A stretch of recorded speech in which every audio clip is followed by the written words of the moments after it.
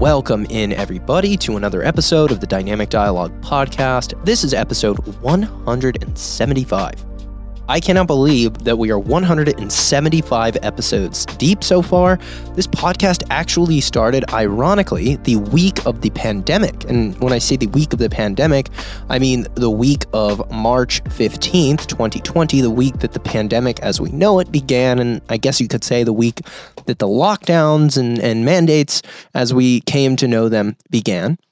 That being said, this has been something that I've had a lot of time to work on and develop and to get better at. And looking back at 175 episodes, I think I'm substantially better at this than I was in April or March of 2020. And I want to thank every single one of you for being along for the ride. I want to share some reviews with you before we get into the 6 mental hacks that I think can make weight loss and body fat reduction a lot easier. And I'm going to go ahead and I'll read the names of those of you who left the reviews. I really would encourage, if after you left a review, whether you're doing this on Apple Podcasts or Spotify, that you put your actual name. Sometimes the usernames are hard to read, but this one is from Ali Bori, and she says, not only is this podcast rich in information, but the way that Danny explains it makes it very detailed and simple to understand. 5 stars. That's something that I try to aim for in every single one of these reviews, or I should say in producing the podcast. I'm looking for simplicity. And anytime that I see that show up in a review, it makes a big difference. So thank you, Ali, for that. This one comes from Steve. Steve says, I love Danny's podcast. I always learn something from every episode. He's well-spoken and makes it simple to understand. Really great content. Thanks again, Steve. Again, I'm trying to capture simplicity and be as directive as I can and intentional with each and every episode, knowing that you have so many podcasts you can listen to. There's so many fitness content producers out there. I want this to take and distill what I've learned as a coach, repackage it, and deliver it to you in a succinct, easy to understand format. This one comes from Barca12HL. Coach Danny really knows his stuff, and I always find his podcast very informational. Can't wait for the next one to come out. And the final one from Butterfly Fit with Viv. Again, if you guys just put your name, I can thank you directly. She said, found Danny's page on Instagram a few months ago, and I wish I would have found this podcast sooner. Always giving us the goods. Thanks, Danny. Keep it up. So guys, reviews just like that are what helps this podcast grow more so than anything else. Organic reviews help it fly up the charts on both iTunes and Spotify. So whoever your primary podcast servicer is, whether it's iTunes, Spotify, Google Play, taking 1 to 2 minutes to leave a review like that can make all the difference in the world. So without further ado, let's get into the nuts and bolts of what you can expect in today's episode. We're going to go over 6 hacks or frameworks that I think you can leverage to make weight loss easier from a mental standpoint, because I do believe that losing body fat and losing weight in general is a challenging and arduous process. Many people set out to do it, and most people who set out to do it fail because it is difficult. If it were easy, everybody who wanted to lose weight would simply lose the weight and they'd have no problem keeping it off, but it's quite challenging, in large part due to the fact that people are battling against a lot of preconceived notions, a lot of misunderstandings as to how these things work, and quite frankly, they're fighting against having the wrong framework. So what we'll work through today are 6 frameworks and mental models that I think will make this easier for you. And you can apply this to almost any diet, whatever you're into. If you are somebody who likes to diet with reduced carbohydrates, you like a higher fat, low carb approach, maybe you like a plant-based approach, maybe you're somebody that's working directly with my coaching team and you're doing a non-restrictive macro-based high protein approach, that's what we find works best, but different strokes for different folks. These are some mental models and frameworks that will help a lot. So the first is to shift your approach mentally from a low-calorie food selection bias to a high-volume food selection bias. So what do I mean by that?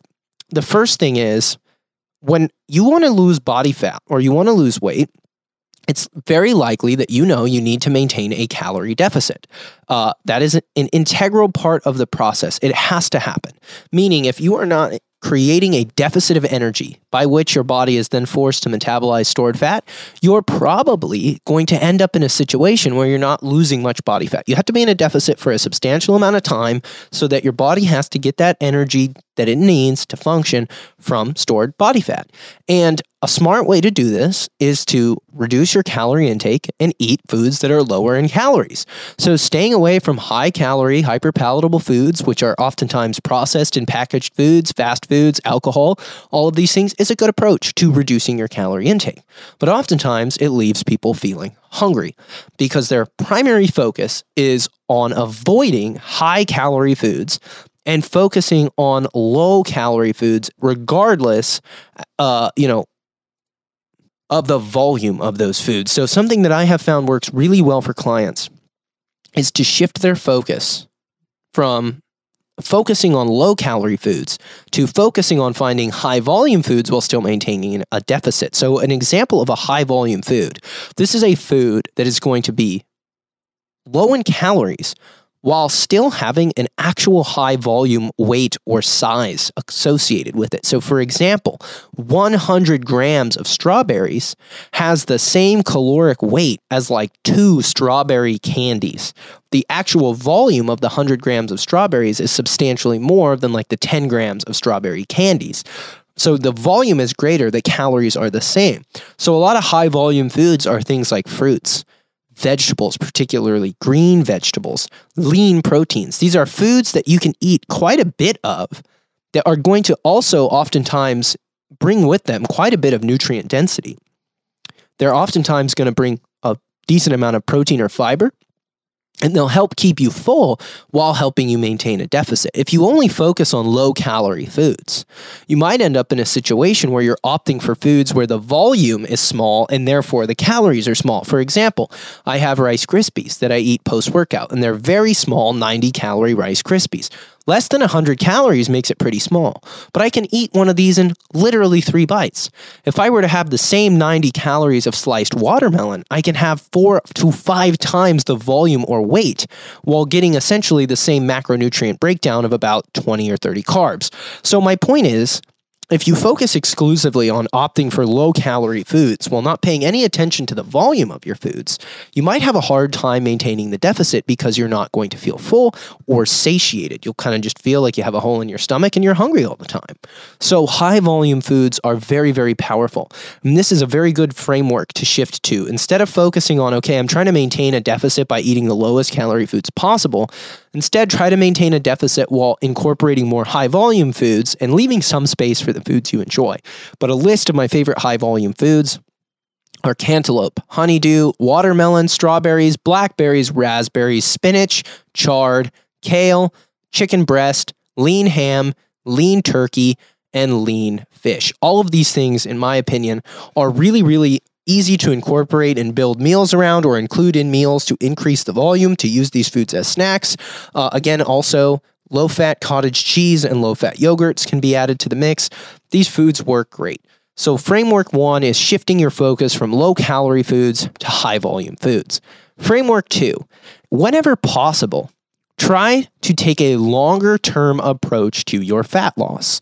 And when I say this in the hoping to, not come across as too condescending, but I've worked with a lot of people over the years attempting to help them lose weight, and it usually takes longer than most people like because most people can't stick to their diet with 100% compliance. That's reasonable. If you were to start any project, and if at any point during that project you became either derailed, had to start over, had to restart, you made a mistake and you had to go back and fix it, it's going to take longer than you planned for. And that's how a lot of people's diets tend to go. They start out hot, they're in a deficit for a couple of weeks, they have a social event, they fall off for a week, they get back on, they start to get some momentum, they fall off again, they got to travel. So starting, stopping. I think that what a lot of people do is they set expectations from the jump that are unreasonable and unrealistic, and when they don't meet them, they feel as though they have failed. When in truth, I think that when you plan to fail, or at least plan for something to take longer, especially something like weight loss that is challenging, that does take a while, you'll actually set yourself up more for success. So what does a long-term approach to weight loss look like? Well, I'll tell you that the clients that we work with at my coaching company, Core Coaching Method, for average size adults, we're looking to lose about 1 pound a week. And a lot of people go, a pound a week, that's boring. That's 50 pounds a year. That's 100 pounds in 2 years. Most people spend 32 years of their life dieting. The average woman spends 32 years of her life on a diet. 32 fucking years. Think about that. If you lost 1 pound a week for 32 years at 50 pounds a year, whatever 50 times 32 is, that's some absurd number. 50 times 10 is 500. So 50, this is like, we're talking about like you could lose in theory, like over 1,500 pounds. So no human being has 1,500 pounds to lose if they just lost a pound a week. So if you found something that you could stick to and lose a pound a week, that's 50 pounds in a year. Almost every single client that signs up to work with me or my coaching company has a weight loss goal that falls in the category of less than 50 pounds. Many of the clients we work with do want to lose more weight. In fact, some clients come to us with over 100 pounds to lose. And again, the math still works. If I told you it would take 2 years, but you could lose over 100 pounds, a lot of people would be thrilled with that. If I tell you, hey, in a year you can lose 50, a lot of people would be thrilled with that. But they're absolutely petrified by the notion of only losing a pound a week because taking a longer term approach isn't appealing. 1 pound a week sounds worse than 50 pounds a year. For a smaller individual, even a half a pound a week still over the course of a year is going to equate to 25 pounds or over 6 months, over 12 pounds. Hey guys, just wanted to take a quick second to say thanks so much for listening to the podcast. And if you're finding value, it would mean the world to me if you would share it on your social media. Simply screenshot whatever platform you're listening to and share the episode to your Instagram story or share it to Facebook. But be sure to tag me so I can say thanks and we can chat it up about what you liked and how I can continue to improve. Thanks so much for supporting the podcast and enjoy the rest of the episode. For larger individuals who have a lot of weight to lose, like the people that I mentioned that might have north of 100 pounds to lose, you can even set the goal at 2 pounds a week. That's not uncommon. We see this all the time. And I know that it's not necessarily fun or convenient to break these goals down into weekly or even monthly goals because people say, look, I need to lose X number of pounds. But in theory, if you have determined what that number of pounds you'd like to lose is, and you go for a framework that allows you to say, hey, I'm looking to get a pound off a week on average, 1 pound a week, or a half a pound a week because I'm smaller, or 2 pounds a week because I'm larger. That'll get you there. It's slow, it's long-term thinking, but that'll get you there, especially when you bake into that the fact that it's probably going to be at some point okay to maintain for a little while. So think about this. Think about around the holidays. A lot of our clients do really well dieting like February through October. And then in November and December, because of Thanksgiving, because of Christmas, because of holiday parties, work parties, etc., it's harder to maintain a deficit. So in those months, we focus more on maintaining the weight that we've lost and practicing the integration of habits like eating more protein, drinking more water, reducing alcohol consumption, but not necessarily focusing on the deficit. So like there's a good 2 months out of the year where being on a diet or dieting or trying to maintain a deficit is inconvenient when you consider the general social direction most people's lives take towards the end of the year. So take a long-term approach. That's the second framework. The third framework, don't freak out when the scale goes up. Remember, the scale is telling you what you weigh the moment that you step on it. Your weight is going to be very transient. It is going to go up. It's going to go down. It is going to shift. Things like stress, things like food choices, things like carbohydrate or sodium intake, things like elevation, things like hormones, all affect what you weigh. You might be losing body fat, stepping on the scale and seeing it go up because you had a high sodium meal that led to a lot of water retention or a lot of stress that led to a lot of water retention. And when you step on it, and you see that, and you see the number go up, you freak out, you panic, and you assume that you have failed. This is probably the number one reason people quit dieting, because they give the scale way too much power. The scale is a tool. It should not be used independently of things like measurements, how you look, how you feel, how you're performing in the gym. It is just one of many metrics. So what do you do when you're using it as a metric and you see it go up? Well, I have 5 things that you should ask yourself anytime you step on the scale and you see it go up. The first is, did I weigh under the same conditions? Meaning, did I weigh at the same time of day as normal? Did I weigh in with an average amount of sleep, less sleep, more sleep? Did I use the same scale? Have I used the bathroom yet, right? Make sure that you're standardizing when you use the scale. Second question, how's my stress been the last 3 to 5 days? Third question, have I consumed a lot more sodium or carbohydrates than normal, particularly at night before I stepped on the scale in the morning? Fourth question, what's my hydration status? Am I hydrated or dehydrated? And fifth question for the ladies is, where am I at on my cycle? Am I in my PMS week? Am I actually menstruating? Am I in that kind of, golden space between my follicular and luteal phase where I can really power through? Where am I at on my cycle? So there should be a series of questions that you have to ask yourselves anytime you step on a scale and you see it go up. And the last and perhaps most important is, have I honestly been tracking my food properly? Have I been sticking to my diet? Or am I kidding myself? Because if you're one of those people who only half tracks and only half follows a diet, you might not even need to ask any of those other questions because the answer is you're not doing the work. And that seems insensitive perhaps, but that's the honest truth. Like, you do have to do the work, but for many people, they're doing the work just fine. They step on the scale, they see it go up, and they throw the whole thing down away. They're like flushing a project away that was going great. So please do not do that. Number 4, this is a big one. Leverage the power of your non-scale victories. Going back to the idea of not giving the scale more power than you need to, understand that your ability to sustainably lose weight over the course of many, many months is going to have to occur in the absence of motivation. You're going to have to stick to your diet when you don't want to. You're going to have to go to the gym when you don't want to or don't feel like it. But here's the thing.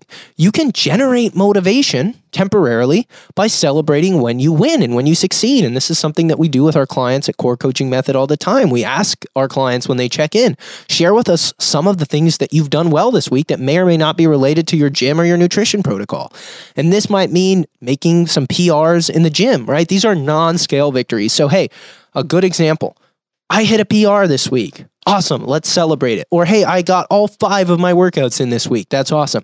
Look at how well my arms came out in this picture. They look so sleek, so toned. Or, dude, look how much my chest is popping on this beach photo. Like, these kinds of things. Oh my gosh, I put on a pair of pants that I couldn't put on for the last 2 years and they fit great. Or, hey, I lost 2 inches around my waist. Or I haven't missed a workout or a day of tracking in a week. These are non-scale victories. If you use that scale as the singular end-all be-all way to gauge your progress, might not work out too well. So lean into the power of what I call the non-scale victory. And I gave you some examples, but really what these are going to do is they're going to allow you to generate momentum, and they allow you to kind of set up a base camp. When you're climbing up a mountain, it's nice every once in a while to set up a base camp so that you can rest for a while before you continue the climb. And I find that stopping, smelling the roses, celebrating some of the victories is a great time to refresh and recharge. So you go, hey, I've been doing this for 1 or 2 months. I've lost like 4 to 5 pounds, which isn't as much as I want, but I'm getting stronger. My clothes are fitting better. I look better in pictures. This is awesome. Let's go ahead and recalibrate, tighten things up before we make our climb to the next base camp. These are really effective ways that you can go about maintaining motivation across a diet. Number 5 is not to focus too much on individual metrics, but to focus more on the trends associated with said metrics. So for example, your weight every single day will likely trick you because of the transient nature of body weight. But if you zoom out and you look at the trends, it's pretty darn easy to see the direction things are going. It's a lot like the stock market. If you look at the price of a stock for one day, you might be tricked. But if you look at the price of a stock and the financials of a company over the course of like 10 years, you get a really good picture. So zooming out, you can look at your weight trends, and if you see that line gradually going down, that's awesome. But if you look at it day to day, the big spikes and the big drops can give you a little bit too much to work with, in that, like, if you see it jump up 2 pounds, you might freak out, or if you see it drop 3 pounds, you might think you've got it all figured out, when in fact, what you really want to be looking at are these trends. So another thing you can look at is you can look at your trends weekly, you can look at your trends monthly on the scale, in the gym, with your workout compliance. These are exciting things that I can't wait to share with you in the upcoming workout app that we've got, the actual ability to gauge your workout progress week to week, as well as across the blocks, meaning that like multiple weeks are the mesocycles. So you have a microcycle, which is like a week of training, and you can compare your lifts microcycle to microcycle, or week to week, but you can also compare your lifts across mesocycles, meaning from week 1, the beginning of the mesocycle, to week 4, the end of the mesocycle. Those are probably going to be better metrics looking at week 1's progress all the way to week 4 than just looking at week 1 to week 2, but you can look at those trends nevertheless, right? Trends are valuable. You can also look at the trends for how you're eating during the week, like how do I eat Monday through Friday compared to how do I eat on the weekends, right? So how you compartmentalize and how you use the power of trends is important. And for those of you who, again, I've mentioned this before, but for those of you who are menstruating, or you're at that phase of your life where, you have a regular cycle, You want to look at the trends during PMS. If you have PMS, most women do. You want to look at the trends during your actual menstruation period. You want to look at the trends in the second week of your follicular phase, the first week of your luteal phase, and you want to say, hey, what do I notice about how my body looks, feels, and performs across this cycle that seems to be pretty consistent? That can be a really valuable trend to monitor. And number 6, the final thing that I think you should focus on, a mental framework or a shift on your journey to losing weight, is not to be afraid to take or schedule maintenance periods ahead of time. I think if you have a lot of weight or even an not so huge amount of weight to lose, planning periods of time where you're going to set up base, like I mentioned, and just maintain can be really valuable. So, for example, things like vacations, things like holidays might be a better time to focus on maintaining than to powering through weight loss, so that you can really just focus on getting the most out of your life and enjoying the many different social things that life has to offer. You don't want to be like, oh, I dieted all through my vacation and I dieted all through Christmas, if those are things you enjoy. If you can do that, more power to you. And some people want that. Some people do well with never deviating. I have a couple clients that I might describe as quote unquote type A who excel on vacation and during the holidays because they're just ballers like that. But for most people, that's a great time to focus on maintaining. And that might look like, hey, on my vacation, I popped into the gym when I could, but I really just focused on eating a good amount of protein, walking as much as possible, getting some sun, getting lots of good sleep. Then I might have gained a pound or two, but I'm ready to hit it hard when I come back. That is awesome. Going, hey, I have 100 pounds to lose. I'm going to lose 2 pounds a week for a year to get there. But I'm going to take a 2-week refeed, or I'm going to take a 2-week diet break at the 3, 6, 9, and 12-month mark where I just eat at maintenance. That could be planning ahead. Or, hey, I'm going to be in a hard deficit for a week and a half, and then I'm going to take a 2-day refeed. I'm going to repeat that. You can do things like that. Giving yourself breaks can be really, really valuable. Almost never do I see somebody lose all of the weight they want to lose in a purely linear fashion, and I find that taking time for breaks can be really valuable. So let's go through these mental models, frameworks again. The first is shifting your focus away from focusing exclusively on finding low-calorie foods to focusing on finding high-volume low-calorie foods while, of course, maintaining a deficit. The second is to take the longer-term approach you can, breaking things down into weekly and monthly goals, and understanding that it's unlikely that you'll stick to your diet perfectly throughout the duration of your goal. Number 3, have a plan and have some things you can work through when you fail, particularly when you see the scale go up. Number 3, leverage the power of non-scale victories. Number 4, leverage the power of non-scale victories. Number 5, monitor your trends as much as possible. And number 6, don't be afraid to take breaks when and if you feel like you need to. That'll do it for today's episode, guys. Thank you so much for tuning in. As always, I appreciate it. If you can, take a couple minutes to leave me a review on iTunes or Spotify. It makes a huge difference. And make sure if you haven't yet, hit that subscribe button so I can catch you on the next one.